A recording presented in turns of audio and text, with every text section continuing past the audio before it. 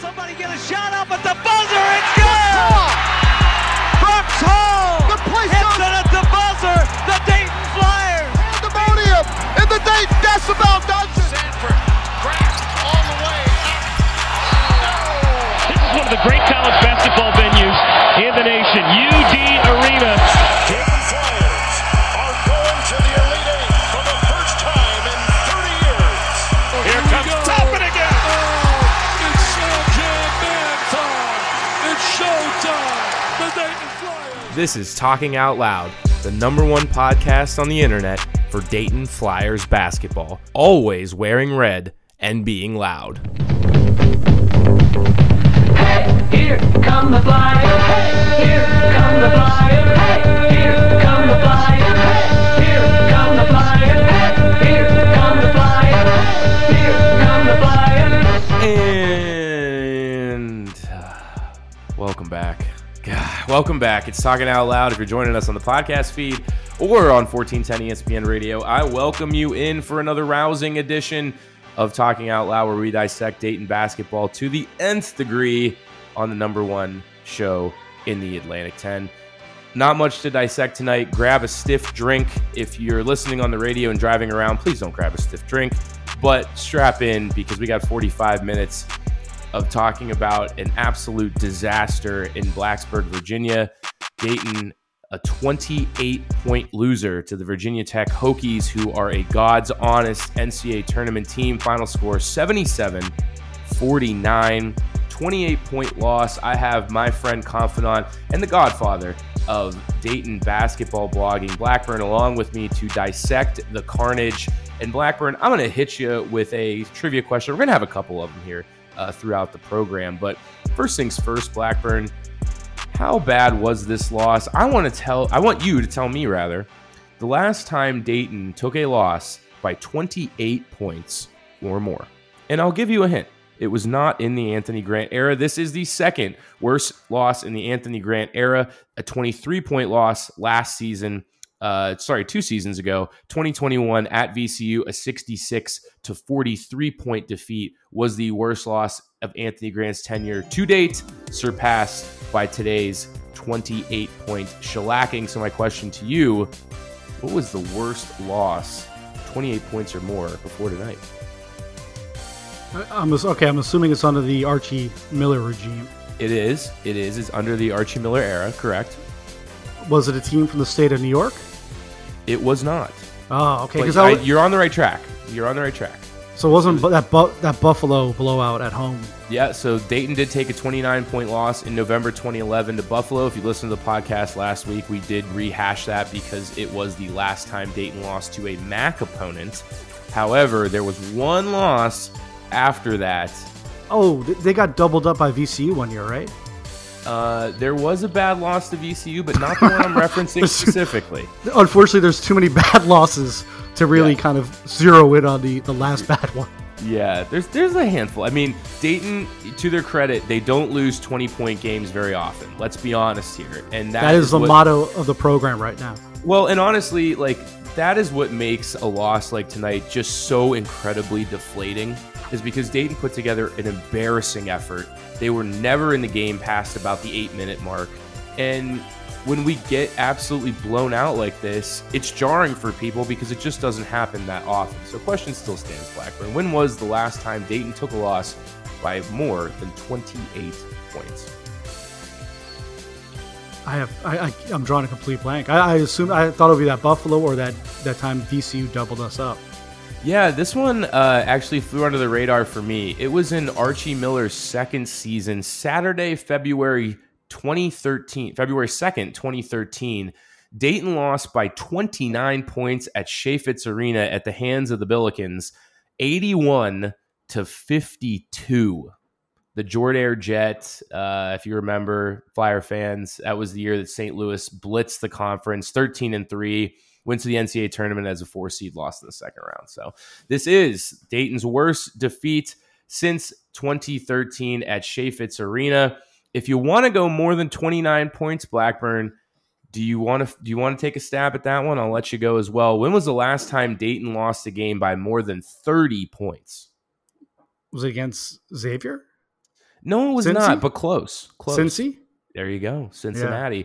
Saturday, November 27th, 2010. Dayton lost a 34-point game, 68-34 at the hands of the Bearcats at US Bank Arena. A true low point for Brian Gregory that season. They were able to turn that season around, so to speak, for Brian Gregory terms. But we have to start the program on that particular note because the Flyers are now 5-5, and I was absolutely stunned, even forgot it myself, the great historian of Dayton basketball that I am, your boy Sully here. I didn't introduce myself at the top of the program, but I think if you've been listening to this show, if you're on ESPN Radio or the podcast feed, you probably knew that by now. But I have some bad news, Blackburn, and really all we do have right now is bad news around Dayton land. I went back and I said to myself, God, this is the second time that Anthony Grant has started 5-5 in his first 10 games at Dayton. But I was wrong. This is actually the third time in 6 seasons. Yes, Flyer fans, half of the seasons that Anthony Grant has been on campus, he has started the season 5-5 in the first 10 games. So I start right there tonight after our opening trivia segment.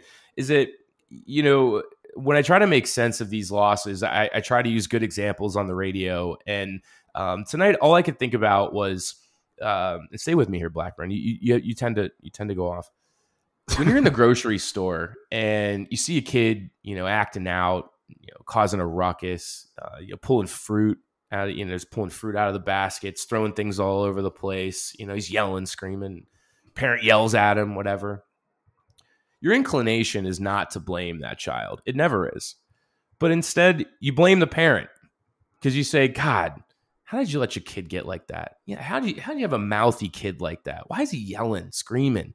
Your inclination is always to blame the parent because they're more mature. They've been around the block. They're older. They know that behavior is unacceptable. And so where I find myself tonight with the Flyers starting 5-5 for the third time in 6 seasons in Anthony Grant's tenure is feeling bad for the players. I feel bad for this roster. I feel bad for all the talent being wasted on this team because these boys are supposed to be directed in a winning direction. And you have to point the finger at the coaching staff that is responsible for directing them in that winning direction. And it's sad. It's sad because usually this would be a show where I would come on and we'd light into the team and, God, what the heck are they doing out there? This is garbage. And that's really not where I'm standing here today. I think we could all agree going into the season there was a ton of talent on this roster. I heard from everybody up and down 75 around the Dayton area, alumni alike. This team was loaded. They were deep, all kinds of talent. But the reality was this team was not deep. This team was filled with a bunch of wings, guys that were 6'6", 6'7", 6'8", the body types that Anthony Grant wanted to run his system. But the reality was they only had 4 guards on this team, and that 2 of those guards, their starting guards, are now injured. So the onus falls on the coaching staff to change the game plan, to change the identity of this team, to change the strengths, to hide the weaknesses. And none of that has happened. We are looking at a team now that does absolutely nothing well offensively, a team that relies on the three-point shot, but cannot shoot the three-point shot. After tonight, Dayton is attempting 38% of their attempts from beyond the arc, and they are shooting 27%. I went back as far as the 2001 season, and I could not find a team that was even at 29% from the three-point arc. So if you're playing along, following along at home, 25 seasons I went back and could not find a Dayton team that is shooting worse than this team we have right now. So what you have is a roster constructed with wings and supposedly athletic big men. What you have is a roster constructed with one of the most elite big men we've had here at Dayton in the last 20 years. But if you do not put shooters around that big man, and of course I'm talking about Deron Holmes, his talents are neutralized. The guy's averaging 16 and 7 a game, and it's not making a lick of difference on this roster because he has no space. They don't need to, no opponent needs to respect the three-point arc against Dayton. And tonight, when they needed to find a spark, when they needed to change the offensive game plan, Dayton went right back to the same crap they've been doing all year through 10 games, which is no longer a sample size. They shot 3 of 15 from downtown. If you go back to southeastern Louisiana, that was their best shooting game of the year, 7 for 16. And no game besides that one has Dayton eclipsed 30% from beyond the arc. So you look at all these factors, all these big men you have, roster construction, flipping the script on a season when you have guys injured, and you have to ask yourself, what is the coaching staff doing right now? How are they making this team better? Because there is absolutely no argument to support right now that this team is getting better game by game. It's actually much easier to argue that this team is getting significantly worse game by game. And I have to ask all these questions that we knew that this team only had 4 guards going into the year. But yet Anthony Grant has Rich Imafule on the roster who looked dreadful. He, no disrespect to the kid as a person. He didn't belong on the court tonight. You have a guy like Tyrone Baker, who was a big man. We have 6 big men on the roster. Anthony Grant brought in Tyrone Baker, a transfer from Georgia, and then redshirted him. What good does that do this year's team? Next year in the offseason, there will be 30 big men available that will be better than the one that we got this year. So you have to ask yourself, has this college game passed Anthony Grant by, or is there a larger plan that is simply not playing out? And I'm asking all of these questions tonight because in half of the seasons that Anthony Grant has been on campus, the Flyers have started the year 5-5, which every single person on this podcast can agree is not good enough. Long preamble tonight for the podcast, Blackburn, but I just had a lot of things to unload because this is as disappointed in the program as honestly I think I've ever been. There's mad, there's angry. I remember in 2021, at the year after the magical 2020 season, I remember being angry because I felt like there was so much talent and they were doing nothing with it. This year, I feel true sorrow for the talent on this roster because they're being failed by the coaching staff. And I feel bad for Deron Holmes that his draft stock is plummeting off a cliff because we did not surround him with shooters to highlight the absolute talent that he has down low. He uses the same move in the post over and over and over again. He hasn't diversified his game. And what we have right now is a square peg and round hole situation where Anthony Grant had to change the makeup of this team and how they're going to attack offensively. And unfortunately, what we've got was trying to do the same things over and over and over again with a roster that does not complement that style. That's why you have 5-5. That's why you scored 42 points against Wisconsin and lost. That's why you got blown out by NC State. That's why you dropped a 19-point lead to BYU. And that's why you got absolutely embarrassed on the road against Virginia Tech. And Anthony Grant now drops to 0-7 on the road in non-conference. 6 seasons into his tenure, has not won a single game on the road in the non-conference. Again, I'm not mad. I'm upset that this is the direction the program has gone in. They have built nothing off of the success of 2020. We were sold a bill of goods that we were going to come back to the promised land. Hey, don't worry, we'll rebuild, we'll get younger, and then this is going to be the year that we shine and we all come together to celebrate success as fans, and it simply hasn't happened. If you believe Anthony Grant is the guy for the long term, God bless you. But at this point, you have to see what you're looking at for what it is right in front of your eyes. This isn't good enough. And the bill of goods that you have been sold is not what is in front of your eyes. We are looking at a bad basketball team that does nothing well offensively, with a coaching staff that is lost and has no idea how to fix it, with a roster full of guys that is unprepared to take the court. We have guys that have been on the roster for a year and a half that look completely unprepared to play on the court. Who does that fall on? It falls directly on the coaching staff.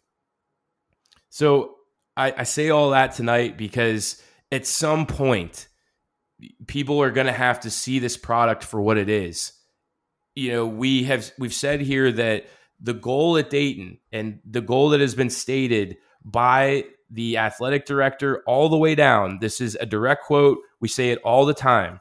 Is that Dayton's direct quote is, "We share a common vision of graduating student athletes, consistently competing for conference championships, and advancing in the NCAA tournament.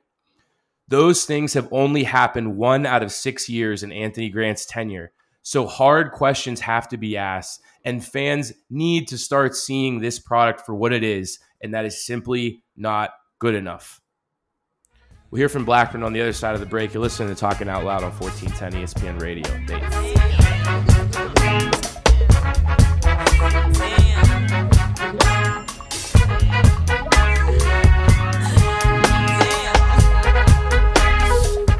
Welcome back in Talking Out Loud on the podcast feed and 1410 ESPN Radio. I'm your boy Sully with Blackburn, dissecting the Dayton shellacking that they just received at the Castle Coliseum in Blacksburg, Virginia. Castle Coliseum?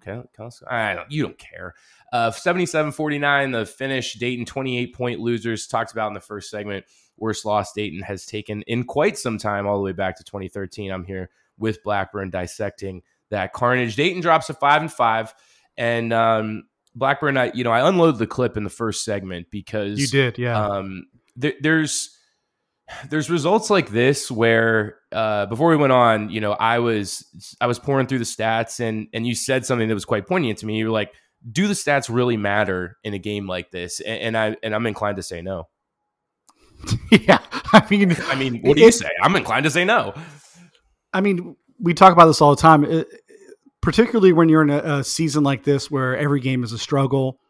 It's the common themes just start popping out at you. And, the criticism becomes repetitive because you're noticing the same things night in, night out. And like you said in the first segment, those things aren't being either addressed or they're just not going to change. And it's kind of crazy to think that this team is so poor, such a poor perimeter shooting team. And you're right. In the beginning of the year, we kind of discussed it, and it was kind of like, look, they'll regress to the mean here. They're not going to shoot 20, 25% every night. Eventually. We were like, eventually, they'll catch stride. But we're a third of the way through the season. It's not a sample set anymore. No, I mean, and that's the scary part is if this team's going to be and I think this is probably safe to say at this point, a sub 200 3-point shooting team for the rest of the way, right? Yeah, I don't know how competitive. Point. I mean, at this point, right? Like, let's just say they're not going to be even an average 3-point shooting team come March. The numbers are not going to reflect that. I mean, average right now in the NCAA as a whole. Again, we're about a third of the way through the season. Average right now is about 33%. So you know, 5 for 15 per night. Dayton's only eclipsed that mark 1 out of 10 games. Right. So that's not a bug. That's a feature of this program right now. And that's very concerning for me because that's something that's you hope would change over time. But I just don't. I think this is just what the team is. And I don't understand why. Mongolian Mike seems to have a good stroke. Kobe Elvis, obviously he's not playing anymore, but he had a decent stroke. And it just seems like guys like Kamara and Blakeney, at what point is it futile to even try to attempt threes at this point? I know they're going to leave you open. We talked about this last time we spoke. If you're game planning this Dayton team, what are you doing on defense? You're packing it in, right? You have to. Make them beat you from the outside. Let them hit 2 or 3 in a row. Then maybe we'll pick up a little tighter. But until that happens, this is what the team is. And you hit the nail on the head when you discussed, DeRon Holmes, his development. It's really tough when you don't have that outside presence, right? When you can collapse on a guy like Holmes and you make, and look, to be quite honest, is his skill set where it probably should be at this point, at this stage in his career? Probably not. He's still mainly a dunker. A couple of baby hooks, pump fake under. Take it back just one notch, right? Like if he was an average college basketball player, you'd be like, man, this guy's pretty solid. Like his comps right now, and the number one comp he has on KenPom. And if you don't know this, at the bottom of KenPom on the rankings, there's a comparison to like in this year of their development or in the sophomore year, who the comparison is.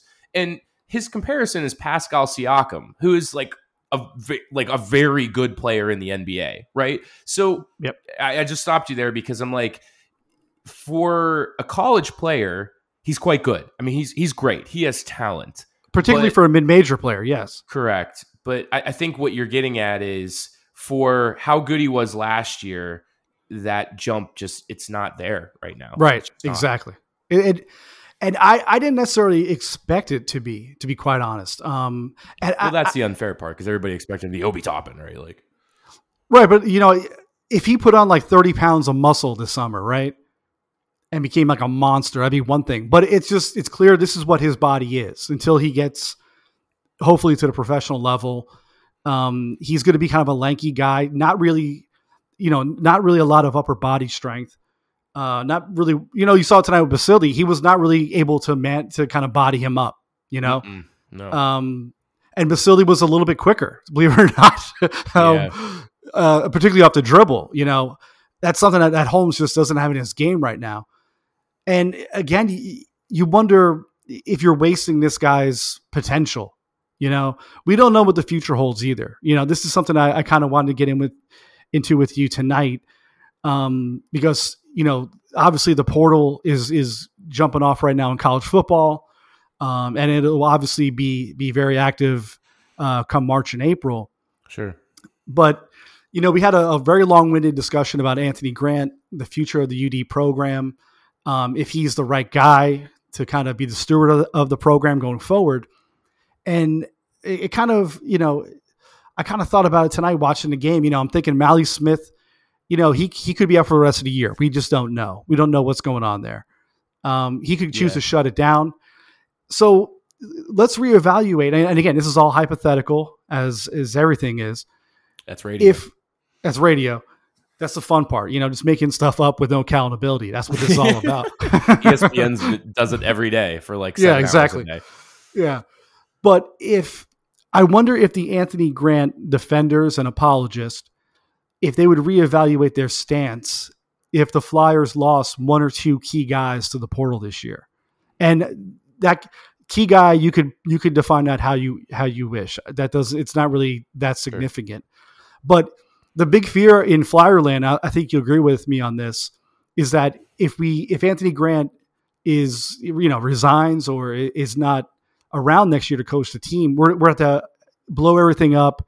It's going to be a slow 2 to 3 year progression just to get back to this point. And I wonder if you lose a couple of guys to the portal, if you're pretty much at a point where you're blowing up the program anyway. And if that changes their opinion as to whether or not Anthony Grant should remain the head guy at UD. Well, it goes back to this, and if you're just joining us again, Sully and Blackburn here on Talking Out Loud,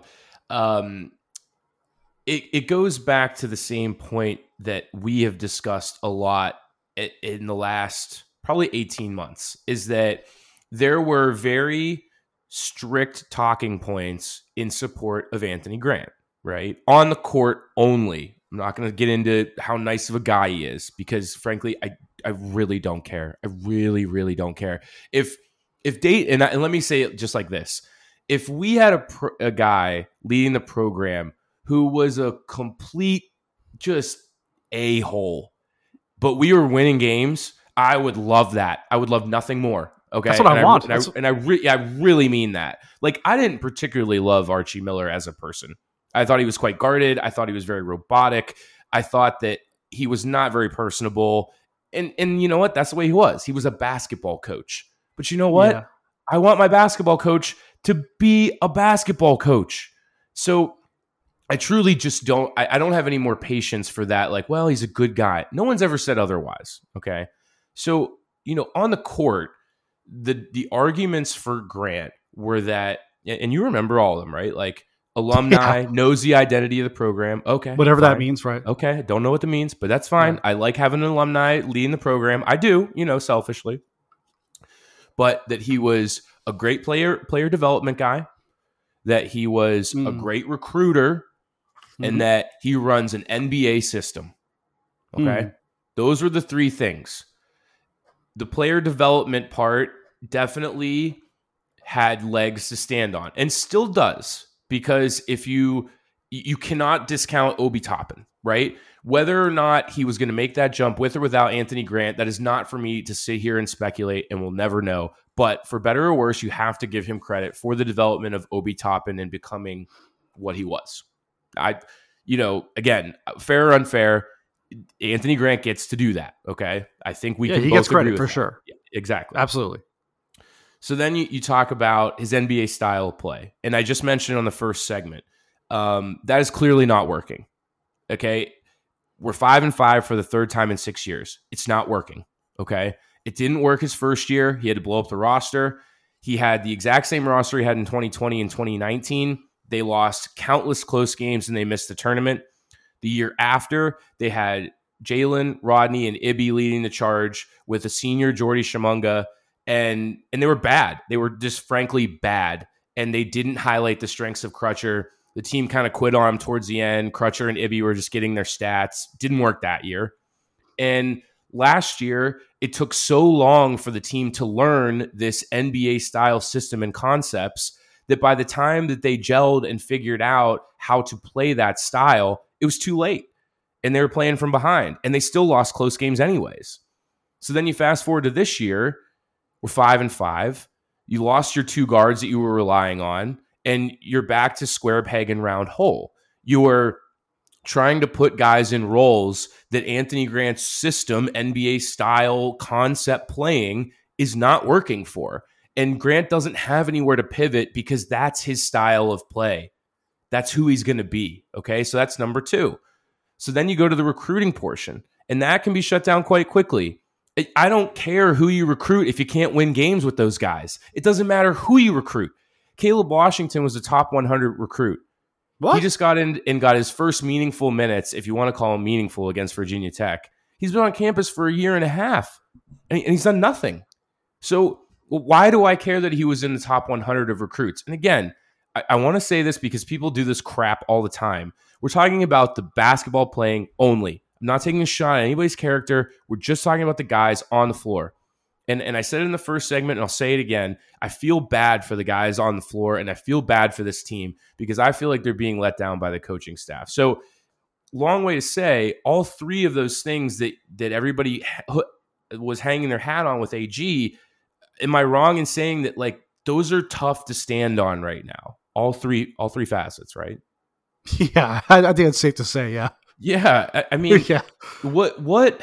And let me ask this, man, just like in fairness, like what argument is left for people to believe that the program is headed in the right direction beyond blindly saying, well, AG was responsible for 2020, so he could do it again? Is there really any argument left besides that at this juncture? Well, that's not even an argument. That's praying for a miracle. I mean, we discussed the absolute absurd circumstances that led to Obi Toppin, A, coming to Dayton, and B, developing at Dayton, right? That's lightning in a bottle. It's not going to happen again. But something that's very interesting to me is that, people had a lot of, like you said, people had pretty high expectations for this program coming into this year. And that includes the press, right? This is a top 25 team preseason. And they should have. That was not unwarranted, See, I thought, I don't know. I didn't think it was as much of a slam dunk as I think everyone else did. Well, I mean, that's easy to say now. But I mean, I agree with you. I'm just saying it's like really easy to say that now, Well, I realize that, but like somebody pointed out a quote from Mark Titus from like a couple weeks ago, I think. Mm-hmm. It might have actually been from preseason. And the guy was like, I retweeted this when it came out, and it really applies to right now. And Titus is essentially goes, people are banking on Dayton improving this year, A, and B, improving from a team that didn't make the tournament and really hung its hat on a team beating Kansas, which a lot of teams beat Kansas last year. And that was the only thing that you could hang your hat on from that team because right. If you look back, and if you're a person that was like, well, Dayton was like one game away from the tournament, the literal only reason they were one game away from the tournament was because they beat Kansas. That was it. And I'm telling you right now, like the margin of error is this small. And I'm telling you, it's this small. Listen, people, listen. If Mustafa Amzil's shot banks out, Dayton isn't even close to the field. They're not even close to the field. Okay? That's the reality. So you're right. I mean, we're at the point now where Dayton is basically going to be the poster child for people saying, and this was a common thread or common sentiment, was that you don't just get better because you're bringing everybody back. If anything, there's way more tape on you now, and teams know exactly what you're going to do, all your strengths and weaknesses, and all that film was not there last year. And, you know, number one, and then the second point, of course, is that besides, you know, after the tournament that they were in Orlando, Dayton had like one good win, 2 good wins. They had 2 top 50 wins after they came home from that tournament. They beat Virginia Tech and they beat Davidson last game of the year. Now, the metrics did have them as like a top 25 team after their 4-game losing streak or 3-game losing streak to start 1-3, but it was already too late. So, you know, assuming they were going to get better was just that. It was assuming, and you know what they say about assuming. I do. And my point is this real quickly, that my general take on it was that why would you expect an Anthony Grant coach team to either reach its potential or go above its potential of this season of all of them? You know what I mean? You know exactly why, and we just said it, because of 2020. That's right, why, but I know that's why everybody does it. But I know his history. That's all I'm saying. There's a lot more evidence of him being a mediocre coach than a good one. But that's exactly why I'm trying to play both sides, because we've always done that here, right? I've always been extremely fair to both sides, and I've tried to understand why are people still blindly putting faith in AG, and the answer is 2020. That's it. It feels good. It feels good to do it. Yeah. You feel like a good person. Well, yeah, because you say to yourself, well, I followed the program for 30 years like me, and you followed the program your whole life, and he's the only coach to take us to the top 5. Okay. All right. Like, I hear that, man. I really do. Like, I understand why you would feel that way, to say, well, he might be able to do it again. But unfortunately, I have 14 other years of coaching experience to point to say that's not the reality. It's an outlier. Mm-hmm. And I can I sit through on this podcast, we pour through statistics. We talk about statistics all the time. Here's what Dayton needs to do. And, here's how they got to play. And you can't ignore 14 years of statistics because of one aberration of a season with the best player that's ever come through Dayton. You can't do it. And if you are willing to do it, you're an idiot that is not willing to be objective. And I don't really have patience for that in these kinds of discussions, because they're not good faith discussions. They're homers. They're simple-minded people who don't want to see the reality in front of them. They just want to put on their red sweaters and cheer on the boys. And I don't have patience for that, because this is a business. And everybody on this podcast listening to the show knows it's a business. Everybody on the radio, this is a business. So you can't turn around and not treat it as a business when it's convenient for your argument. This is a business, and the business of winning, and we're not getting it done. We're not cashing checks. We're using resources and money to go 5-5 3 years out of 6. That's reality. I mean, I guess, you know what? That was a great place to end the segment. We'll be right back. This is Talking Out Loud with Sully and Blackburn right here on the podcast feed and 1410 ESPN Radio Dayton.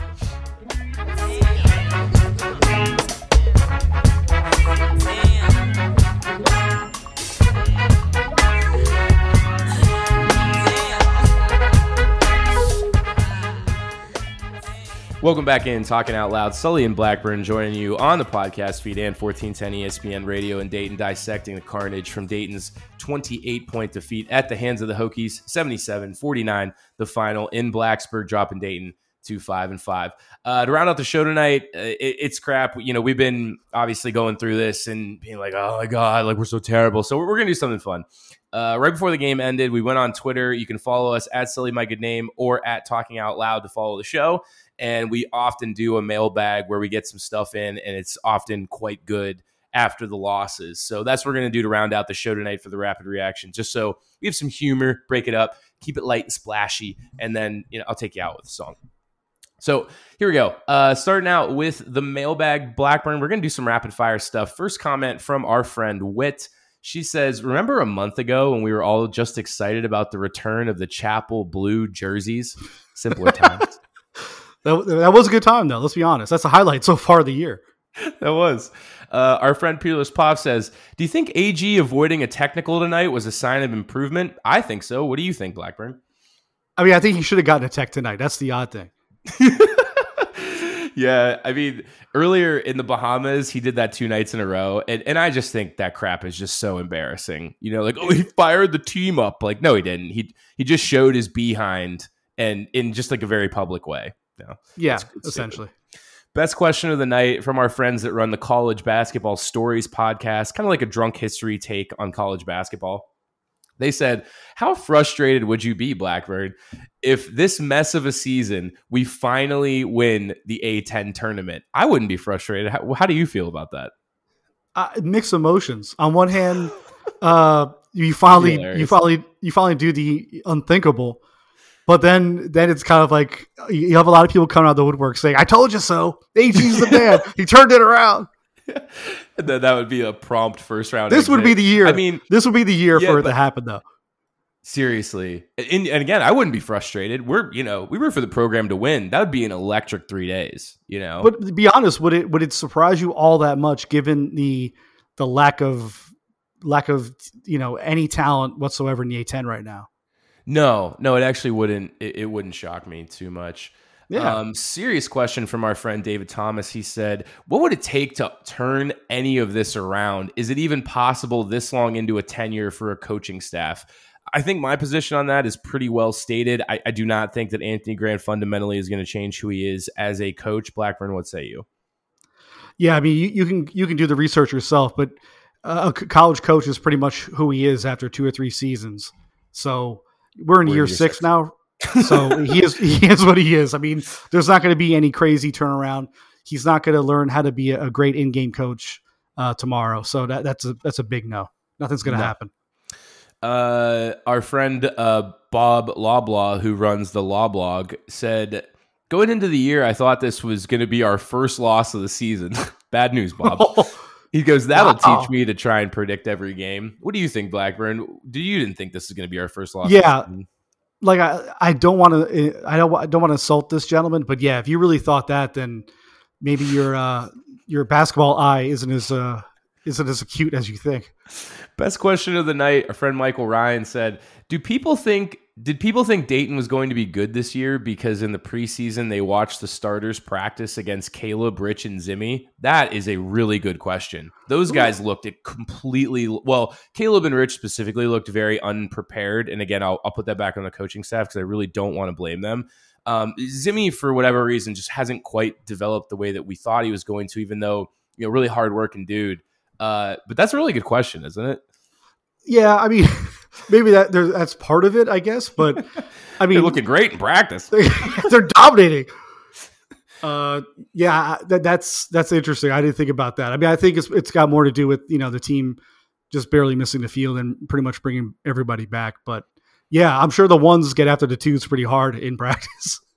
This one's a little below the belt, kind of, but my friend P. Sizzle has a lot of good questions. He said, if we do go this route, and again, we're not asking for AG to get fired, never have on this podcast, who would you like to see as Dayton's next head coach? Yeah, that's a great question. And somebody posed this. I'd have to give Chris Mack a call. I'd have to give him a call. Yeah, I mean, would you hate that? Nah, I'd have to give him a call. Yeah. Not only would I have to give him a call, he might be the first call. The first call. Be like, hey, man, the beauty and serenity of Southwest Ohio beckons you back. It calls you. It calls you. He only went to Louisville. There's got to be something about the hills that he just loves. The Ohio to be quite honest, I already forgot what he did at Louisville. I'm sure in the day and age of the NIL, it's trivial at best at this point. So it's peanuts. And let's not forget where his wife went to college. Yeah, it's almost too perfect. Chris Mack, next coach, University of Dayton. That's where we are. That's where we are, December 7th. Talking out loud here. This is Sully and Blackburn. But you know what, though? But Sully, you're right. We do need to develop every AD's got that list in his drawer, right? We need to develop a short list as the season goes on. Not saying old man Grant's going to get fired. We're not saying that at all. We're not calling for it. We can't state that enough. But it would be interesting to see to put together some kind of list. Just look the kind of guys that we each go for. I know you said you like the coaches that are about their business. Could be pains in the asses to the media. I tend to agree with you. I kind of like a coach who's like an Asian businessman. Doesn't really talk to his wife. Is all about his business. Keeps things serious 100% of the time. But I don't think there's any Asian guys coaching in D1 right now. I'll have to look. Yeah. This isn't really a question. It's more of a comment from our boy Crawls. He said, the arena renovations look good for the first 4 every year. They really do. They really do. He nailed it on the head there. It's just such a shame that the product on the floor is not, living up to the standard of the arena. Jerry, our friend, said, Mike seems to see the floor really well, but the stagnant high ball offense doesn't seem to take advantage of his strengths. Entry seems slow and easy to defend. Nail on the head, Jerry. Yeah. And that's exactly what we have been complaining about week in, week out. Dayton scored 14 points in the first 8 minutes tonight. And then the entire rest of the game, they scored, 35? The whole rest of the game. And I said this to somebody early on in the game. Virginia Tech came out blazing, and they were moving fast. And I was like, oh, my God, this is accidentally playing into the style that we want Dayton to play. Fast, up-tempo, get shots up, run down the floor, run and gun, fast break. And I said to him, this guy, I said, wait to see what happens when we get into the half court. And you saw. Yeah. Dayton got blown out by better athletes, better players, better shooters. So yeah, I mean, and shout out. That was the first time I saw that little point guard on Va Tech, man. He's pretty decent. He was good. Yeah. And Grant Basile, that guy's get buckets. He gets buckets. Yeah. He's officially, he obviously is a Wright State transfer. Somebody got in my DMs tonight and said, he knew Grant Basile's mom, and I guess Grant was always trying to get over to Dayton, but Grant never really gave him the time of day. Yep. That's grain of salt stuff we got in the DMs. Don't have any reason to believe that source would have lied to us, but or told us the truth. Yep. But it makes sense. I've heard crazier tales in the DMs. I really have. Short answer for you, Blackburn. This is a pretty short question. Was there any new offensive sets put in during the last 2 weeks when AG lost his starting guards? No. Next question. That's a terrible question. Thomas says, well, the pressure should be off the players at this point. Hard to see how this gets better, but I'll be here for it. It's just hard to see. Your reaction? Yeah, I mean, if you're a hardcore UD fan, don't give up on the team. Don't give up on the kids. There's a chance for somebody to kind of establish himself as a 7th or 8th guy on this team. I don't know who the hell that's going to be. A lot, like you said, those guys, we're not going to name names, but a lot of those guys look lost there that got some extended minutes tonight. But yeah, I mean, you'd also be okay if you tuned out till March. Yeah. No, we're not going to fault you for it, but we'll be here for you. We'll feed you, baby birds. All right. Rapid Reaction, talking out loud. We'll be here every week. Okay. We might not be doing 2 shows a week. I'll tell you that right now, but we will do our contractually obligated 1 show per week for the whole season. I promise you that. Okay. Because I'm contractually obligated. Right. Steve, our buddy who often comments, said, and this is, I'm going to go with a time frame for this. How much beer could a senior drink if the ghetto had free beer? I'm going to go 6 p.m. to, let's go 2 in the morning, Blackburn. What do you say? For this scenario, we'll have to go with... Natty Light cans. Yeah, domestic light beer. I would say, because I've seen it, I would say you could probably, in that amount of time, you can probably get 30 down. A whole case? Have to be a big fella. I've done it. Yeah, I put back a bottle of Smirnoff in a night. Because think about it. That's like 8 hours. You're talking, you can get off to a hot start too. You can crank out 5, 6 that first hour. The first that's the key. Hour, some can, yeah. Yeah, I mean, that's the key is to get, for you kids who are going to be binge drinking, the key is to get as many beers down the first hour as possible. Yeah. Thanks for letting us on the radio, ESPN. We really do appreciate you. Browns Flyer asks, have you noticed on offense that guys are constantly in the wrong spots on the court and players are motioning them to move out of the way all the time? Shouldn't the players know the offense at this point? Spot on, Browns Flyer. That's actually the thing I've been complaining about a lot. This team looks unprepared every single game. They do nothing well offensively. I'm just going to take that one myself. That's exactly what we keep complaining about. The NBA system, the schemes, the concepts, they're not working. This team doesn't get it. they're not effective offensively. They actively make scoring the basketball look difficult. And it's just terrible to watch. It's disgusting basketball. And it's a shame because there's just so much talent. You can see Mongolian Mike sees the floor so well, and they just neutralize him with this, slow half court offense. This schlock. Yeah, it's terrible. Aaron asks us, what is even the realistic goal at this point in the season? I just don't see this coaching staff or team getting them anywhere close to what we thought we would have been this season. What say you? The goal is obviously win 3 or 4 games in Brooklyn. That's the only goal left. That's the only goal left. I mean, I hate to deflate people, but that pride is out the window. Yeah, it's like pride is on a boat across the sea. I mean, it's done. Yeah. Dayton Loud asks, can we start live streaming fan commentary during road games? Way too much effort. Sorry, man. This is what you get. It's the Rapid Reaction podcast on ESPN and the podcast feed.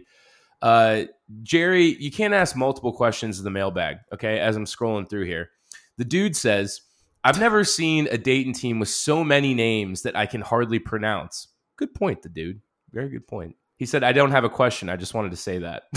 He ain't wrong. He ain't wrong. He's not wrong. Scroll down any further. JB Sneakers says, hire Chris Mack immediately. I didn't tee that one up. I swear to God, that was just as I'm scrolling down. So we got somebody on board with us already. Yeah. More students asking, how much beer would it take to forget this game happened? Less than you think. Especially if it's craft beer. It depends what you do after drinking as well. Yeah. If you get in a fight, you meet a young lady, you hurt yourself, you're going to forget about that game right away. Trust me. Yeah, exactly. Last one, boy, it's a hot one from Doug. Not even a question. It's just a statement. I'm starting to think Gregory is a better coach than Grant. Boy, Doug, that's too hot, and I'm sorry that we had to get to it in the last 30 seconds of the show here. That's just too hot for us. So Blackburn, we're going to just bypass that one and get right on to our final thoughts for the evening. Take the people out. What are your final thoughts for the radio audience and those on the podcast feed? Well, for all the faithful and loyal listeners, I'm going to leave everybody with a quote tonight. It's from the great Michael Ray Richardson, who once famously said, the ship be sinking. And I do believe the ship be sinking right now. I will finish my final thoughts with my good friend Mark Action Jackson said, considering the expectations going into the season, how bad we have folded under them. Is this easily the darkest state the program has been in since the last years of the Jim O'Brien era? I really don't think so, because the end of the 2010 year was just so quite deflating for a team that probably should have advanced in the NCAA tournament. But it's close. The Jim O'Brien years were dark. There were a couple of dark points while OP was building it back up. But rest assured, Flyer fans, the sun will come up.